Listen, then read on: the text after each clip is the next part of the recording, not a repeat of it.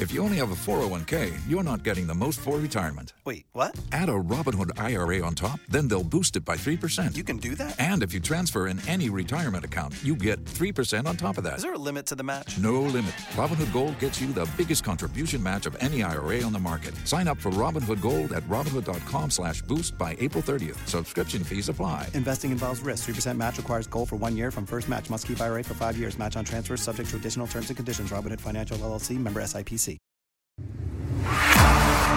Buckle up and crank up that volume. This is Seriously with Annie Elise. Hello, everybody. My name is Annie Elise, your true crime BFF, and welcome to an all-new episode of Seriously. Now, let me break down what Seriously is all about. Gosh, that is a mouthful. That is a mouthful. I probably should have thought of that before we solidified the name, but you know what? I can say it now pretty regularly and comfortably, so I'm confident after a while you guys will be able to as well. But let me break it down. Over here, we basically are still talking all things true crime, just like over on 10 to Life. But I wanted to do something where it's a little bit more engaging, where it feels like it's just two friends having a conversation about some of these cases, where we can get a little bit candid, spicy, spill some tea, kind of call out the red flags, and really call out some of these criminals who it's unbelievable where their brain has apparently gone. They think they're smart enough to commit a crime, but clearly they are not. So we're just going to do it in more of a casual conversation type way. So if you're watching this on YouTube, totally fine, absolutely, but happy to report it's also on all podcast platforms. There we go. So you don't have to just watch it. You can actually listen to it, whether you're on your drive to work, your commute to the grocery store, you're stuck in traffic, whatever you want to do, it is on all podcast platforms. New episodes released every single Monday. They are going to be released on the podcast version before the video version. So the new it'll be available on podcast on Mondays, and then it'll become available on video on Tuesdays. So there you go. Now you have the gist. Now you get it. But let me talk to you about what we're talking about today, guys, because OMG, the case I've got for you is a bananas crazy one. I'm talking like super ultra crazy. The case we're talking about today is pretty sickening and tragic, which, let's be honest, they all are. But this one is really interesting because to me, cases like this serve as proof that there really should be no age or threshold for youth crimes as far as separating them from adult crimes when it comes to serious criminal offenses involving death, serious injury, cold-blooded murder, things like that. And it makes you wonder if criminal courts should in fact give these second chances to these younger offenders, or if the crime itself just exposes that they really are a damaged and sick individual and they happen to just get caught earlier in life. So it's better to have them off the streets and away from the public, almost like it would happen at some point eventually. Some youth offenders are these budding criminals who we think will likely strike again, but others, people say, aren't naturally born bad, and that there is opportunity for reform or rehabilitation. So it's a fine line. When do you decide, is that an option, and is that the reality, or are they just cold-blooded killers who got caught early? It really is that. And cases like these actually kind of make you wonder, and it serves as an example of is it exposing this individual who's incapable of change, or is it truly somebody who could be changed because their brain hasn't fully formed yet? A lot of controversial opinions out there and a lot of mixed opinions, so I'm curious to know what you guys think as we go through this case. So without further ado, let's just jump right in. Just seemed quiet and reserved, but he seemed normal other than that. He actually drew them a map to the body. We're hearing troubling new details in the case of a Danvers teen accused of murdering his teacher. Shocking killing of the high school math teacher, a 14-year-old student. He said that there was some trigger word that got him angry. She was just a young, caring girl that had the whole world ahead of her. Breaking news in the case of the teen accused of killing his teacher. He realized once he got into this that he was in so much trouble. I got to get rid of this woman.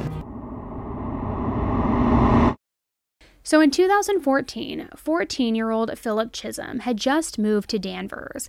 Danvers is a very small town in northeastern Massachusetts, and he moved there from Tennessee with his mom and two younger sisters. Philip's parents were divorced, which his mom Diana had said was extremely difficult. And after the divorce, she didn't really have anywhere to go. She had no other options but to move from Tennessee to Massachusetts. Diana's aunt lived in an apartment in Danvers and told Diana that she and the kids could, of course, come and live with her. So Philip and his family moved to Danvers. They attended church in that small town. He made a few small friends in his youth group.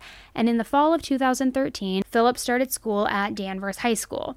He was a very good soccer player, played on the JV team for Danvers High School. But other than his soccer teammates, he wasn't really well known in the school. He didn't really have a whole lot of friends. And I think that's pretty typical for new kids. I mean, being the new kid really does suck, always. And so he didn't have many friends except his soccer buddies, and that's kind of who he clung to. Now, really quickly, let me just paint the picture of this town, because a very fun fact, or spooky fact, I should say, is Danvers was originally known as Salem Village, as in the 1692 Salem witch trials. It was also the site of Danvers State Hospital, which is one of the state's 19th century psychiatric hospitals. So there is still Salem, Massachusetts, but back in the day, it was known as Salem Town. So while the witch trials were, of course, widespread and everybody knew them as the Salem witch trials, it was really throughout Massachusetts Bay Colony. But all of the shit that really went down, like the spooky, scary shit, was in Salem Village, which is also known as Danvers. Salem Village was really the eye of the storm, but rather than discuss and kind of unearth its dark past, Danvers chooses to really guard its history from the Halloween tourists who roll into town, who just kind of want the thrill of it all, which I get it, but also kind of like, hi, sorry, Danvers, it's really the first thing that actually shows up when you Google the town, so it's not like you can hide from it necessarily. So a lot of people have associated with that. And I know Salem has kind of taken one for the team because people always say Salem witch trials, but it's actually Danvers. Danvers was not so innocent. And honestly, this case is so disturbing that I've actually heard and seen comparisons of people wondering if the devil is still on the loose in Salem Village from the Salem witch trials and everything that went down, and if that's why this horrific tragedy occurred, which as we continue, you'll get what I'm saying. So let's just keep going. So on October 22nd, 2013, around 6:30 p.m., Diana, Philip's mom, contacted the Danvers Police Department. She contacted them to report that her son, Philip, had not come home from school after soccer practice. She said that she went to the school and the athletic facility, and he was not anywhere to be seen. He was not there. But his teammates said that Philip had mysteriously vanished and actually completely missed practice at 4 p.m. The last time they saw him, they say he was running away from the soccer field in the complete opposite direction. So, after calling the police, Diana went down to the station and filed a missing persons report. While there, she gave the police Philip's phone number, hoping that they'd be able to ping him, to track him, to figure out where he had gone and what his location was. And luckily, they did, in fact, get a hit. The most recent ping location was earlier that afternoon at 4:28 p.m. It pinged near a movie theater called the Hollywood Hits Theaters in small-town Danvers. So Danvers police go to this movie theater to conduct a canvas search, where they learned that Philip did in fact buy a movie ticket, watched the movie, and then left. But after that, they weren't able to find any phone pings. They couldn't trace his whereabouts after that. They didn't know his location, and none of this made any sense to Diana, his mom, because it was so unlike Philip to just not come home, to skip soccer practice, which he loved playing soccer, that's where all of his buddies were, then not to contact her, let her know where he was going. So Diana was feeling like something was really wrong, and she was getting really unsettled by all of this. So that night, Danvers police used all sorts of social media avenues, Facebook, Twitter, all of these things to get the word out about this 14-year-old kid who was missing from Danvers. The last they had heard from the teammates was that he was running the opposite direction on the soccer field. His phone wasn't pinging. It was unlike him. He went to the movies, which was super weird, on a school day. Nothing was making sense. So they wanted to get the word out about Philip's disappearance, also give out his description, and alert the surrounding cities and the surrounding towns. Now, this is where the story gets crazy, and I am talking crazy. Once the news spread, Danvers High School principal Sue Ambrosevich sent out a mass email to all of the school staff around 9 p.m., letting everybody know that Philip was missing. And after this mass email went out, the principal received a phone call from a woman named Sarah. She was a math teacher at Danvers High School. And this math teacher, Sarah, told the principal that she received a call from another math teacher named Colleen's parents, Tom and Peggy. And Tom and Peggy told Sarah that their daughter, Colleen, also a math teacher, follow me here, guys, that she didn't come home from school that day. And they believed that she, too, was missing. So you have these worried parents, Tom and Peggy, and they are calling a fellow friend and math teacher of their daughter, Colleen. And they're like, hey, Sarah, Colleen didn't come home from school today. Wondering if there were any after-school activities. Have you seen her? Have you heard from her? We're getting worried. So then, as Sarah's at home, she's like, no, I haven't seen her, but I'll let you know if I hear anything. She gets this email from the principal saying, hey, there's a student missing. She's like, whoa. So what's the likelihood that 2 people from our school are missing? And so she calls the principal to say, like, hey, weird you're saying that about Philip because I also got this call from Colleen's parents and Colleen's missing as well. So where were Philip and Colleen? I mean, what are the odds that a student and a teacher were completely missing from school that day? Did something nefarious happen? Was there maybe a love tryst going on via a Lifetime movie? Nobody knew what was happening. And I don't know the likelihood of 2 people actually going missing from the same high school at the exact same time and it not being connected, but I'm guessing pretty low.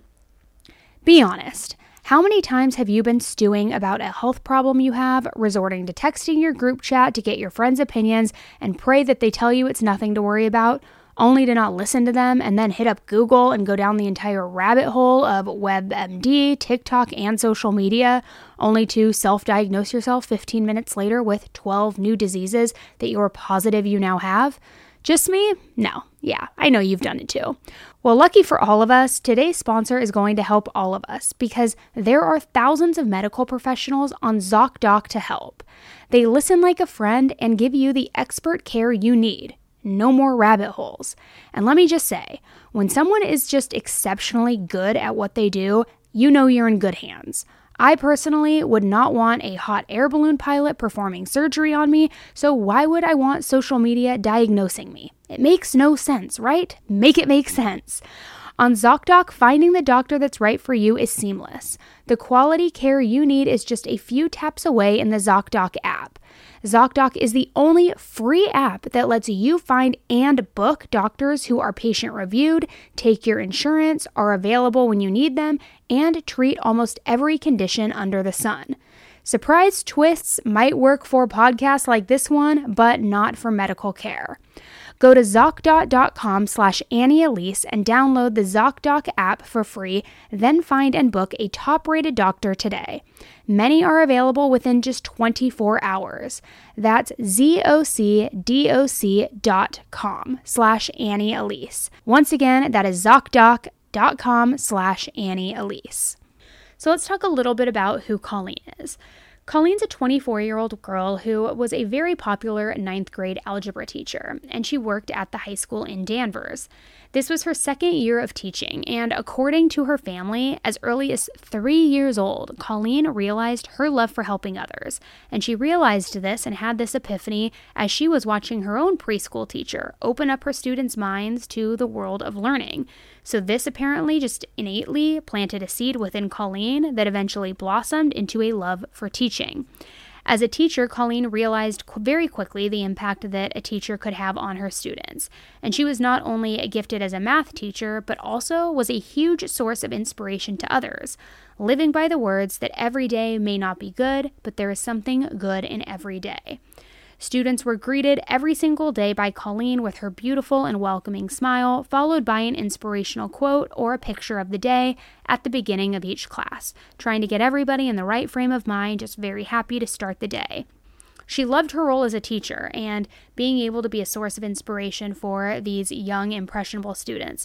But outside of that, for her personal fulfillment, she just loved her family and friends, and she really valued that. She valued being a sister, a cousin, a best friend, a daughter, everything like that. So then when Colleen didn't arrive back home by 3:30 or 4 p.m., it of course threw up a huge red flag to her family. This was not like her at all. So her mom and her sister were very, very concerned. And they thought that maybe she had plans that she didn't tell them about. But as the night went on, their concerns grew and grew and grew. So that's when they called Sarah, the other math teacher, and also one of Colleen's friends, to see if she had heard anything. So Colleen's now missing, and Philip is obviously still missing. So let's go back to Philip. Just a few hours after he was reported as missing, around 12:30 a.m., Topsfield police were called about a pedestrian walking alongside the highway, walking in the wrong direction. The police found this person, and the responding officer, Neil Hovey, realized that the individual walking was that missing teenager from Danvers, Philip Chisholm. Great news, right? This little kid, this 14-year-old kid was missing. It's now only been a few hours. He hasn't been abducted. He isn't lying dead on the side of the road. He's here. He's alive. He's walking, although on the opposite direction. But great news, right? Not right. Not right. Not right at all. So when officers first saw Philip, they noticed that he had a ski mask pulled down around his neck, which initially didn't seem all that weird because it was late October in Massachusetts and it was freezing outside. But he told Officer Hovey that he was coming from Tennessee, and he said that he was going nowhere. That is a direct quote. He also said he didn't have an address and that in his backpack he had a bunch of survival gear, which I just want to say, this is a big red flag. This 14-year-old kid is saying that he's walking from Tennessee and going nowhere. Are you serious? And saying he's got survival gear with him and he's walking the opposite direction on a highway? I mean, all sorts of red flags. And the story that he gave the officer, like, is that the best you could come up with? It couldn't be like, oh, I was coming home back from my friend's house and I got lost. My phone's dead. I'm coming from Tennessee. I'm going nowhere. I have survivalist gear with me. Like, okay, this isn't The Walking Dead. So anyways, the officer also saw this as a red flag. And I'm just kind of curious, like, I don't know what Philip thought this officer's response was going to be. If he thought he was going to say like, oh, okay, son, you're coming from Tennessee and going nowhere? Go ahead. Continue walking. Continue going on the path to nowhere. Stay safe out there. You're walking the wrong direction, but stay safe. Like, it makes absolutely no sense. So this officer did a very quick pat down on Philip, just for safety reasons, and he discovered that there was a rock in one of his pockets and also a credit card. The credit card had a woman's name on it, Colleen Ritzer. But the name didn't mean anything to the officer at the time because no reports had been put out about Colleen as missing and nobody had connected those dots yet. Philip said that he got the credit cards at a Stop and Shop convenience store. But this officer saw this underage kid, a situation that wasn't really feeling right, so he put him in the back of the police cruiser so that he could warm up, and then he took him to the police station so they could figure out what the heck was going on. While they were at the police station, the officers at the station made a very disturbing discovery when they asked Philip about the backpack that he was carrying with him with that survivalist gear. An officer asked him, "Is there anything in here that can hurt me?" And Philip responded, "Yes." Inside the backpack, he found a blood-stained box cutter. So he asked, where did the blood come from that's on this? And he said, the girl. And then the officer asked, where's the girl? And Philip said, in the woods. Okay, this isn't going well. So then the officer asks, if we can find her, can we help her? And Philip, in a very chilling way, says, no. And that wasn't all that they found in the backpack. They also found bluish-greenish women's underwear. Not good. Not good. After Colleen's parents, the principal, and a few others had gone to the school earlier that evening to look for Colleen, another teacher had come to help. This was another math teacher. It's like this band of bandits with math teachers here. And his name's Todd Buttersworth. Colleen apparently often babysat his 1-year-old daughter. And while searching for Colleen, Todd found a school bag wedged in between boulders at the edge of the woods near the school. At first, he thought that the bag maybe had rust on it or some sort of substance like that, but instead, it was actually blood. So Todd decided to go a little further into the woods, but immediately stopped in his tracks when he stumbled upon a pair of white, bloody gloves. And he then immediately notified the police, basically raising his hand and saying, I found something. Officer Stephanie Wenenberger was the first cop on the scene to help in this search for Colleen. While inside the school, she searched in the bathrooms next to Colleen's classroom, but noticed that it was very recently cleaned and also smelled like disinfectant.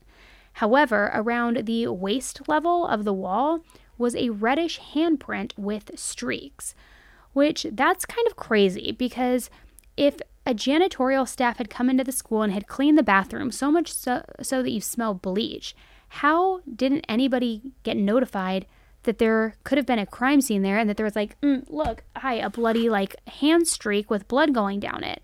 And it's unknown exactly how much blood was in the bathroom initially and why that wouldn't have set off alarm bells during the cleanup, unless it wasn't the janitorial staff who did the cleanup. But let's keep going. So this officer, once notified of the school bag that the math teacher Todd had found, began searching in the woods next to where the bag was found, where she found paper, shreds of clothing, 2 blue and white Under Armour gloves covered in blood, and other evidence kind of scattered about. Now, this was extremely alarming, and officers now realized the gravity of the situation. Officer Ellington and his cadaver dog Falco were called in to help investigate further. Falco pulled Officer Ellington into the woods and then drew him to an area where he saw a gray, blood-soaked sneaker. Falco also found a pair of soccer cleats and ladies' shoes underneath leaves. There was clothing strewn about in the area, some hanging on branches, some on the ground, and some were bloody. Then Falco went even higher up the hill and dove into a gully where there was a large green recycling bin lying on its side, like one of those big ones that you put out on Mondays for trash. So officers blocked off a 6x10 square foot area of the woods, which contained blood, leaves, sticks, and it almost looked like a gravesite, like it was a square that was cut out of the ground right there. And as police searched further, one of the officers at the scene pointed out a human toe with pink toenail polish on it, poking out from underneath the leaves. The officers continued to process what was now obviously an official crime scene, and they began to uncover a body under those leaves, which was identified as Colleen.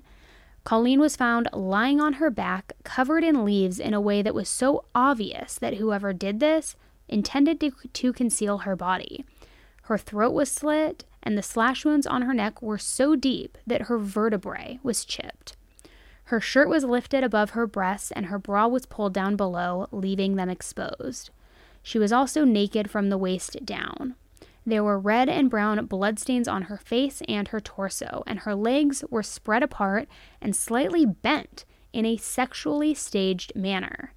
Now, it's gonna get a little grotesque here for a second, guys, so I want to warn you. There was also a 3-foot long and 1 inch in diameter tree branch that was inserted inside her vagina.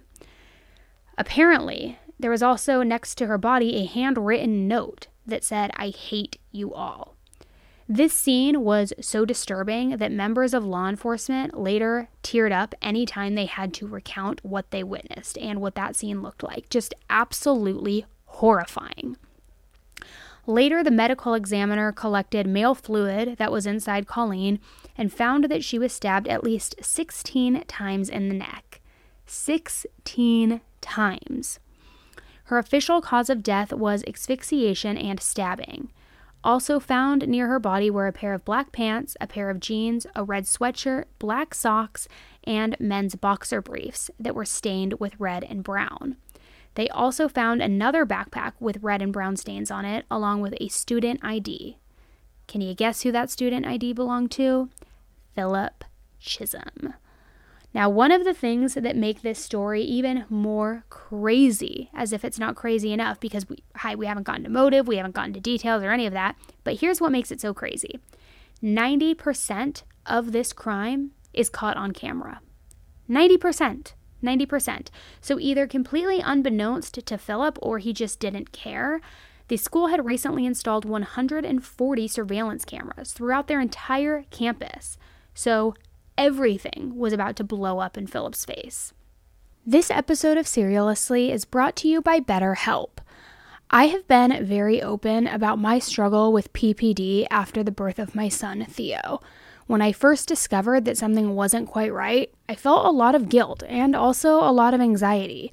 For me, I knew I needed to address how I was feeling head on, and therapy is all about deepening your self-awareness and understanding, because sometimes we really don't know why we react the way we do or why we are feeling a certain way until we talk through things. BetterHelp connects you with a licensed therapist who can take you on that journey of self-discovery from the comfort of wherever you are. It's helpful to not only talk with somebody in a judgment-free space, but it's great for learning positive coping skills and empowering you to be the best version of yourself.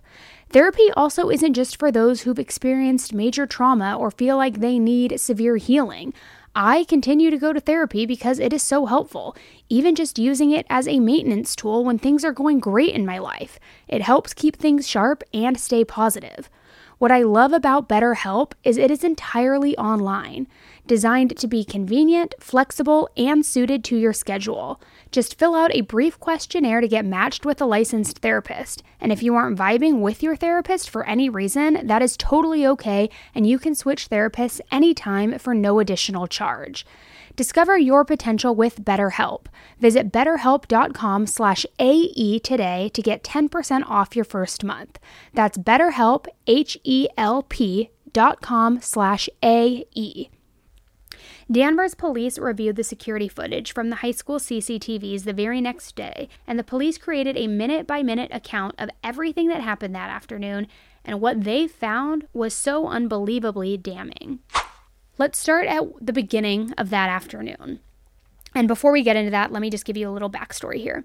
Colleen was in a group of teachers called the freshman team, and this team kept an eye on that year's freshman class to see how they were adjusting to high school just overall.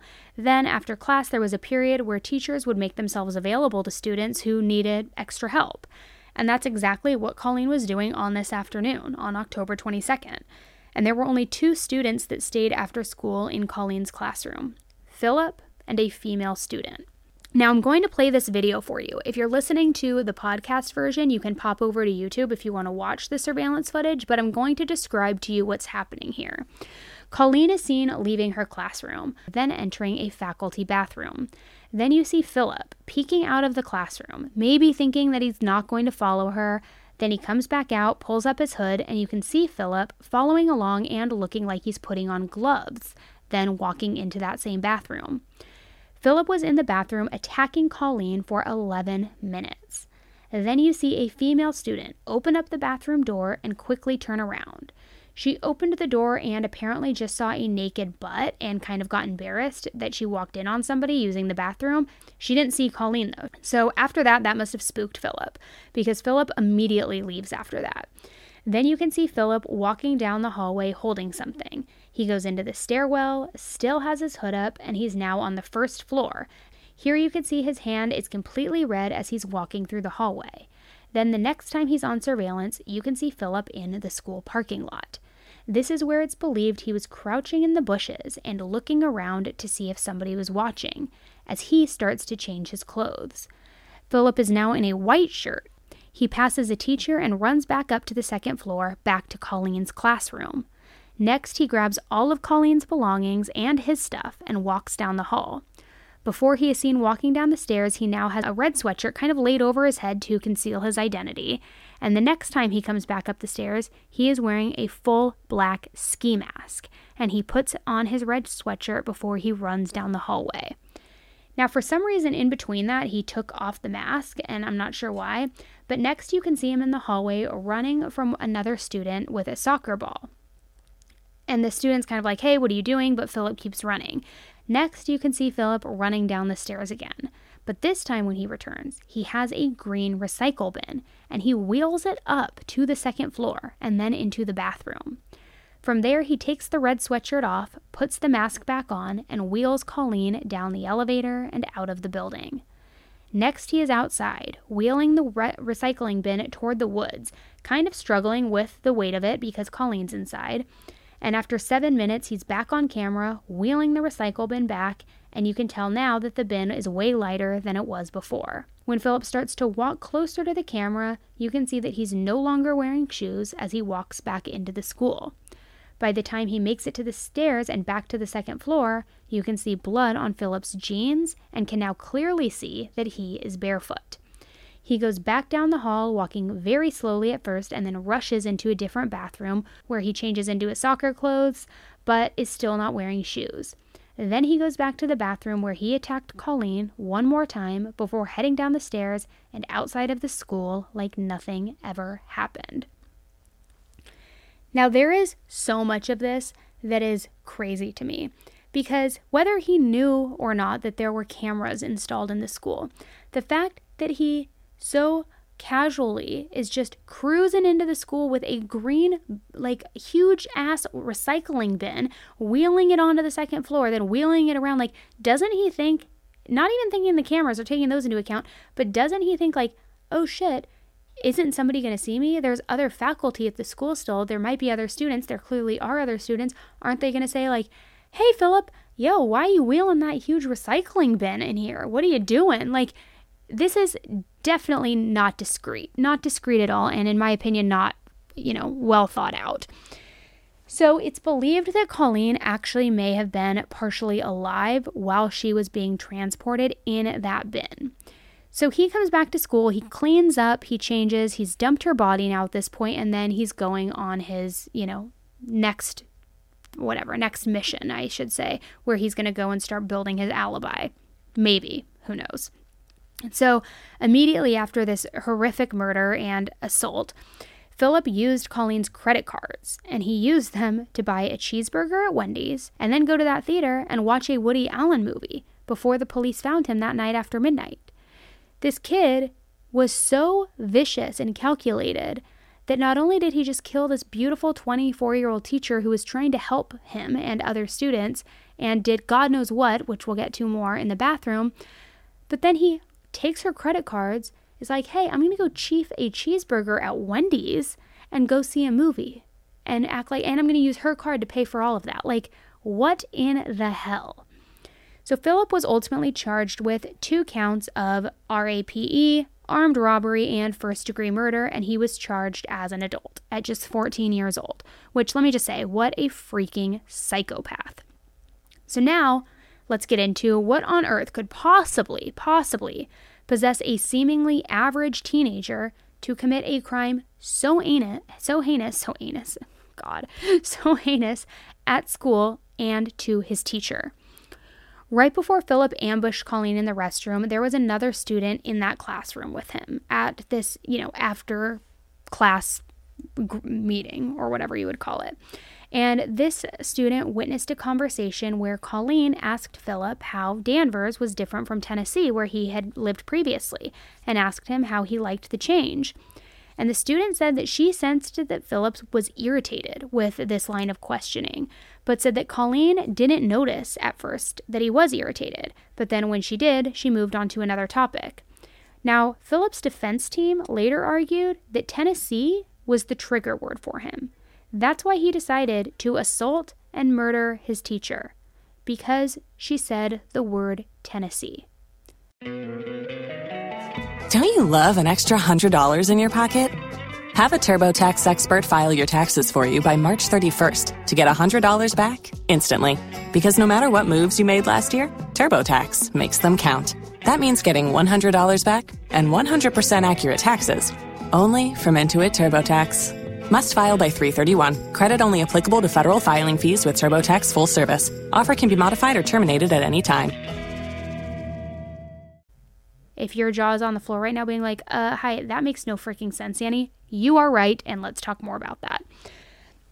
So, to me, this video that we saw in the surveillance footage, which I also described to you here, shows that there's no way that this was a rage killing, all because he was insulted by a question that Colleen asked him, and that, Tennessee was so triggering for him that he had no choice but to assault and murder her.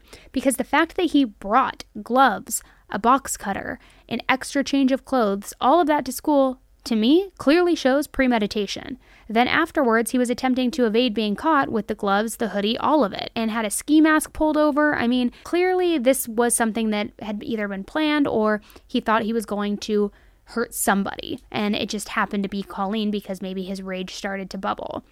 There's just so many red flags with this kid. He actually is a walking red flag going down the street. Now, as I mentioned in the beginning of this story, Philip had just moved from Clarksville, Tennessee in July, about 2.5 months before this murder took place. According to neighbors, Philip was traumatized by this move and had been maintaining hope that his mother would change her mind, even as she drove him and his sister north in the van. The Boston Globe reported that Philip was very well known around his Clarksville neighborhood, had a ton of friends, and could often be found playing soccer or basketball or riding around on his skateboard. And a former girlfriend of Philip's, 14-year-old Hannah Walker, spoke out and told the media that she and Philip became friends in the 6th grade. She said that they became close over a period of a year and that they walked home together regularly every single day, saying that she would steal his hat so that he would come looking for it, and then once they danced in the rain after they got off the school bus. And then she said, this is a direct quote, guys, "I remember it like it was yesterday. I know people are like, you're only in middle school, you're too young for love, but I fell in love with him over a long period of time. He lit me up, honestly." Guys, are you effing kidding me right now? Like, I just can't. There's so much in this. How they danced in the rain after they got off the bus. I'm in love. Like, this isn't The Notebook, honey. You're in 6th grade. Not that I don't think you can, like, find your soulmate when you're young, but, like, this just feels, I don't know. I don't like it at all. You're, like, 15 years old. It's time to just, like, move on, let it go. It's weird. You'll be okay. I promise. Also, like, where was her mom during all of this? Why did her mom let her daughter talk to the Daily Mail out of all news outlets? You let your daughter talk to the Daily Mail? Like, that should be a crime in itself. You should be arrested for that alone, period. Now, it's sad, I get it, that he had to move away from Tennessee. And I'm not trying to be, like, callous and say I don't have any, like, empathy for him with that. Like, I get it. Being the new kid sucks, especially when you're going into some of those important teenage years. You're being ripped away from all of your friends and you're being put into this new town where you don't know anybody. I get it. That is really shitty. But is that an excuse to go into a murderous rage from hearing the trigger word Tennessee? No, not in my opinion. I'm not buying it. I believe that there has to be more underneath in all of this. You don't just plan and implement a very violent and sexual murder just because mommy made you move. That's not how it works. There has to be some, like, deep hatred brewing inside. Now, personally, I believe that this was some kind of lust murder, because lust murders are homicides in which the offender stabs, cuts, or pierces or mutilates the sexual regions or organs of a person's body. The sexual mutilation of the victim might include, some sort of displacement of the genitalia, some sharp wounds to it, the removal of breasts in a female victim, all sorts of different things. It also includes activities such as posing or propping up the body to make them appear in a more sexual state. Additionally, it also includes the insertion of objects into the body cavities, which we know that she was found with a 3-foot long stick, 1 inch in diameter, that had been shoved up inside of her. Lust murders are predicated on the obsessive fantasies of the offender, and it's not enough for these types of killers to just kill, actually. They have to have this compulsive need to act out their fantasies with their victims and on their victims' bodies. It's very, very weird, but it's almost like a signature component of the crime. And I remember even in the beginning, and it's still, I guess, to be determined, a lot of people are wondering if the Brian Koberger situation was like that, and if that's why there was so many stabbings. I don't know. I'm not going to try to digress too much onto that right now. So while awaiting trial, apparently officers were investigating the validity of a very disturbing tip and lead that they received, which, are you ready for this? Officers said that they were following up on a lead that this soccer star, this 14-year-old kid, now 15, who's accused of brutally murdering this beloved teacher, Colleen, that he got a twisted thrill from setting pet cats on fire. So, first of all, if this is true, what the heck is wrong with this guy? But also, does this show a clear pattern of escalation? We see so many times in serial killer cases and murderers that they start by harming animals, that's one of the biggest signs to look for, that if there's ever any sort of talk of that, that's a big red flag. It's time to, alert the police, or, keep an eye on that guy, or, ditch this guy, not go dance in the rain with him, you little weirdo. But Anyways, apparently he got this thrill out of setting cats on fire. So if this guy is so cold and calculated and cold-blooded to where he's setting cats on fire and like getting off on it, how in the world is he triggered by the word Tennessee? How are we supposed to believe that? If this whole cat thing is true, how are we supposed to believe that somebody who got thrills out of setting pet cats on fire is the same person who gets triggered by the word Tennessee? And again, I'm not trying to make fun of him or say that, his feelings aren't valid for it sucking so bad moving from Tennessee to Danvers. I get it. I'd be pissed too, but like, come on. I think that this kid is much more in line with like a psychopath. That's just my opinion. And guys, it gets even worse. Prosecutors for Phillip's trial asked for more strict security after he allegedly also attacked a female youth worker that month. Court papers reveal that Phillip, who was now at the time 15 years old, had slipped away from his caregivers, crept along a common hallway, crouched down out of view, then followed this female youth worker to a locker room, choked her, and beat her around the head and face, all while armed with a pencil. Other workers came to the woman's aid when she was screaming, and they restrained him, luckily. Court documents also said that he appeared to be psychotic and was out of touch with reality, yelling, screaming incoherently, foaming out at the mouth like a rabid dog while being restrained by staff. So after that, he was committed to a mental hospital for 30 days of evaluation and treatment. When I heard this, the first thought that came to my mind was Aiden Fucci, the killer in the Tristan Bailey case, which is just a freaking horrifying case. But if you've been following that one, or if you did follow that one, you may remember that when he was set to have one of his first hearings, maybe it was even the prelim hearing, I can't remember now, there was video footage of him in the jail, and he, in my opinion, was acting. I don't believe it was real, as though he was hearing voices. He did this like notorious hair flip, and he was just like, huh, looking around with this like really stupid look on his face. And that's kind of what this reminds me of, like just all a show, all acting. Leading up to the trial, Assistant DA Kate McDougal said that nothing during the investigation had pointed to a mental health issue. But Phillip's lawyer, Denise Reagan, said that she would raise the issue of mental competency if and when she felt it was appropriate, which, whatever that means. And Phillip's trial was absolutely batshit crazy. And it revealed even more disturbing details, as if that's even physically possible at this point. Literally before it could even begin, in day 3 of jury selection, after a brief recess, Phillip's attorney returned to court without Phillip. Where was Phillip? One of the clinicians on duty told the judge that Phillip was refusing to come back and was on the floor banging his head, saying it's not safe to go in with him at the moment. Psychologist Colleen McMillan testified in court about Phillip's condition to explain what was going on and tell the judge what was up. And she says that she met with Phillip for 90 minutes, with his back turned to her the entire time. She said that Phillip says that he doesn't want a trial and hoped that someone would come in with a gun and shoot him. I bet other people wish that too, my friend. He said a voice warned him not to trust his lawyers and that he began conversing with an imaginary man. Phillip told her the man didn't want to be identified because the man said that the psychologist was also part of the team that put him away. He's also started reporting a burning sensation from anxiety from listening to the proceedings and fear of being attacked from people in the courtroom who were walking around behind him. Phillip also claimed to have a plan to take his own life, but apparently he wouldn't share it with her. Prosecutors argued this issue, and saying it's not about competence but Phillip's unwillingness to go forward with the trial. So the next day, attorneys came back once again to meet and discuss the situation. The prosecutor said this absolutely is a matter of will and not competency. This defendant is holding every single party hostage and manipulating all of us.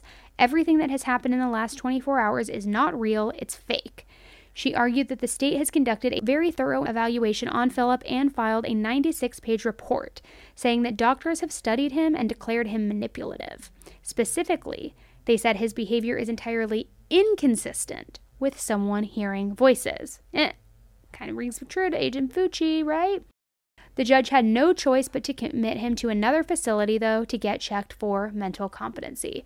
Just dragging the feet, everything at a standstill, so ultra annoying. Which, let me just say this.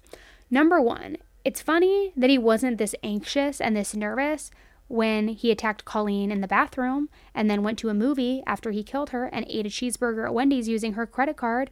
Also, he was able to stalk and attack a staff member at whatever facility that was that he was at when that happened. But now that he's being confronted with his actions, he's too scared to face the music. He's banging his head on the floor. He's hearing voices. Also, going back to Aiden Fucci, let's just say this, like, did he watch this trial as an infant, and is that why he acted this out? Because it is just crazy that they pulled pretty much the same thing. Maybe being in the courtroom facing jury selection, or during jury selection, I should say, with dozens of people in a very grave and sad mood with stern looks, including parents, his own mom crying, maybe that started to be a little bit of a reality check in his sick mind, and maybe that's why he was having a psychotic break, but I think more along the lines of this was all an act. So as maddening and as frustrating as this delay was to Colleen's family and the prosecution as well, it was better than giving the defense grounds for appeal. So they said, okay, let him go get checked out for mental competency. This is super annoying. It's holding everything up, but we don't want you to come back later and appeal everything and say that he should have been checked for mental competency. So after a nearly 3-week evaluation at a recovery center, Philip was found competent to stand trial and jury selection resumed. So the jury selected, and then we actually start going into the trial. Once the trial started, the prosecution did not play. They came in hot. And let me just tell you, Kate McDougal was like ready to drag Philip. She came out of the gate hot, and honestly, I'm here for it. So in the prosecutor's opening statements, she said that Philip arrived at school, that he had a blue sweatshirt with a hood, gloves, a mask, and a box cutter, that he wasn't crazy when he killed Colleen, that this was calculated. He was focused and unwavering from his horrible plan to take what he wanted. And as a quote, she says, he had a goal, a terrible, terrible purpose, and he played it out in the woods, and he didn't care what came after that.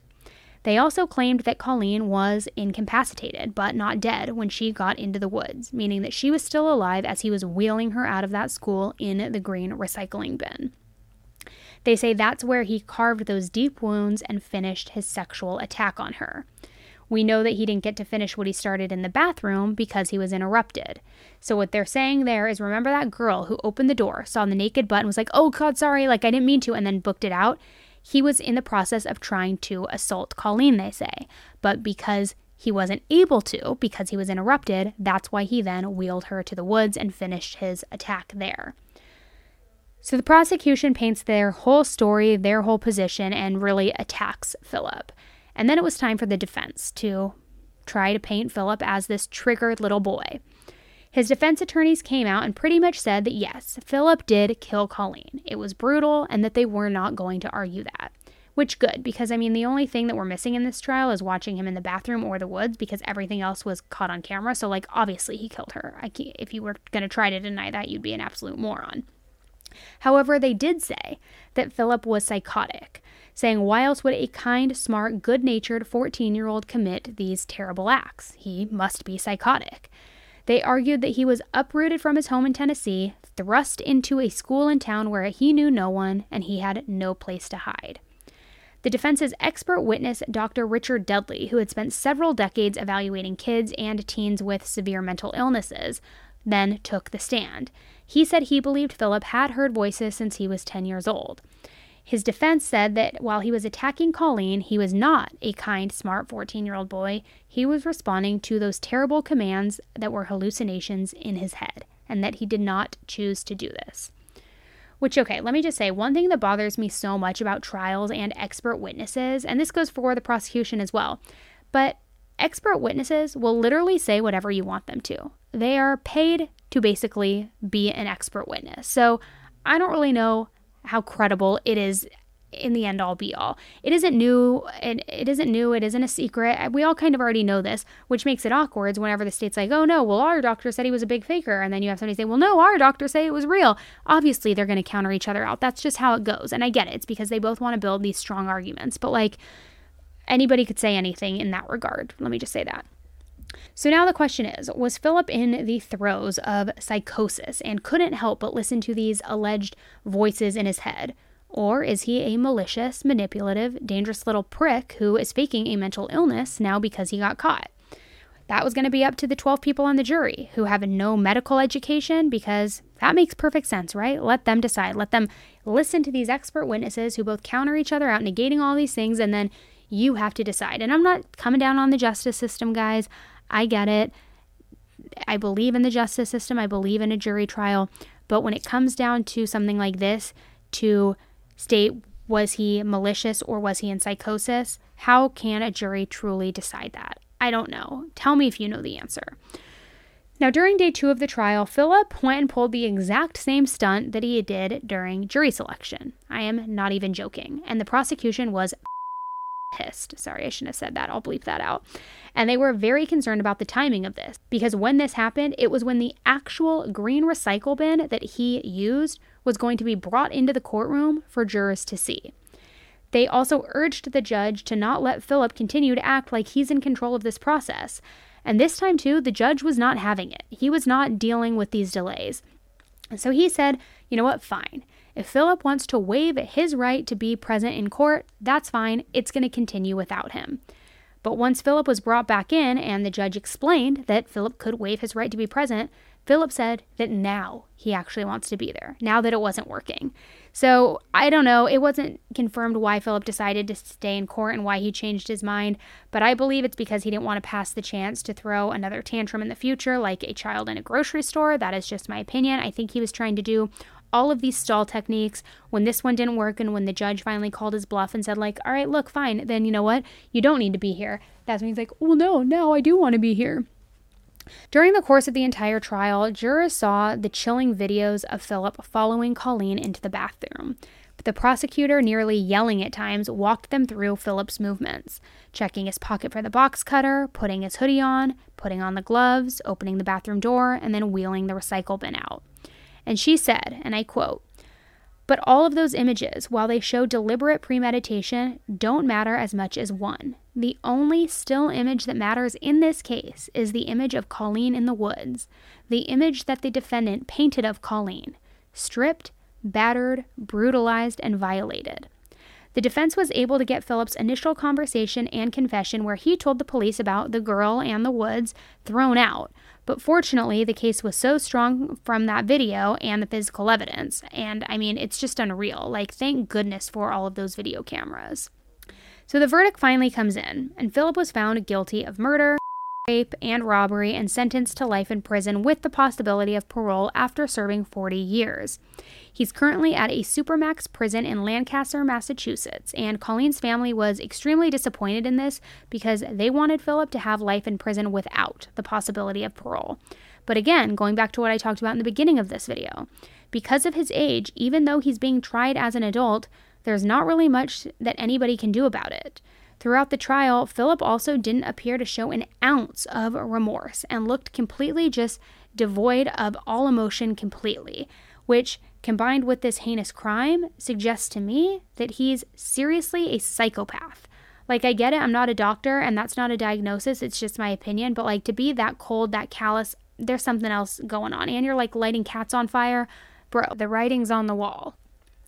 After Philip's conviction, Colleen's family filed a wrongful death suit naming the town of Danvers, the school district, and the school's cleaning company for cleaning up potential evidence. They were not after money for themselves, but they wanted any proceeds to benefit school safety programs and a charity in Colleen's name. Ultimately, the lawsuit asked for answers, like why nobody was monitoring those surveillance cameras in real time, why Philip was just allowed to roam the school visibly showing blood, which are all pretty fair points if I'm going to be honest. And the lawsuit was finally settled in August of 2022 for an undisclosed amount.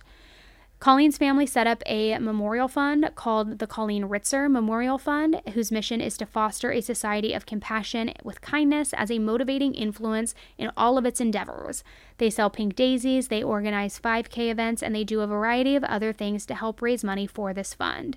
They've also created a hashtag where they encourage others to share acts of kindness on social media using the hashtag #KindnessForColleen.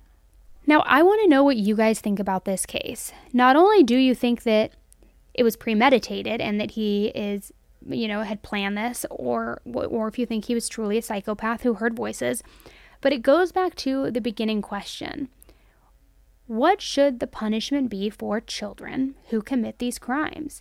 Was Philip a cold-blooded, calculated, deviant pervert who was going to commit a crime at any age and just got started at a young age, especially given his cat history and lighting them on fire? Or was it because his brain wasn't fully formed? I forget what lobe that is, the frontal lobe or whatever it is. So his decision making was skewed, and that by going to prison for a few decades, he might be rehabilitated, have reform, and then he won't be a nuisance to society anymore. There's just such a fine line, I feel like, because the risk is that these kids, the Aiden Fucci's of the world, the Philip Chisholms of the world, the, what's her face, Sheila Eddy, was that it? Sheila Eddy, I think, from the We Go on 3, when they killed her best friend. These people in the world, if they are sentenced lightly because they're young and because people think that there's the possibility of reform, when they're released and put back on the street, what if they are still violent and they can murder somebody else? Is it that they just got caught at a young age and they should be incarcerated for life because they're born bad? Or is it that they can be worked on and fixed and find God and all of these things? I don't know. To me, based on the brutality of so many of these crimes, like Aiden Fucci's crime against Tristan Bailey, like Philip Chisholm and the stick and the assault and all of that, like killing your best friend and luring her out into the woods in the middle of the night, these seem more calculated to me, not like a young kid whose mind isn't fully formed. In my opinion, it feels like their mind is formed and they're smart enough and they're manipulative enough to execute these murders and these attacks. So, does the punishment fit the crime? What do you think? All right, guys, thank you so much for tuning in with me on this Monday or Tuesday, depending on when you're listening to this, whether it's on YouTube or the podcast. Thanks for tuning in with me on another episode of Serialously. We are going to be dropping them every single week. Remember, they get released on the podcast sooner than they do over here on YouTube. So if you want something brand spanking new to start your week, listen to the podcast version, but you can always pop over here if you want to see the video version too. And if you guys are liking this podcast, please don't forget to rate it on Apple, Spotify, all of your things. Give it a rating, give it a review, do your thing, and let me know in the comments what cases we should talk about on the next episode of Serialously. All right, guys, it is me, your true crime BFF, Annie Elise, signing off, and I will see you next week. All right, bye.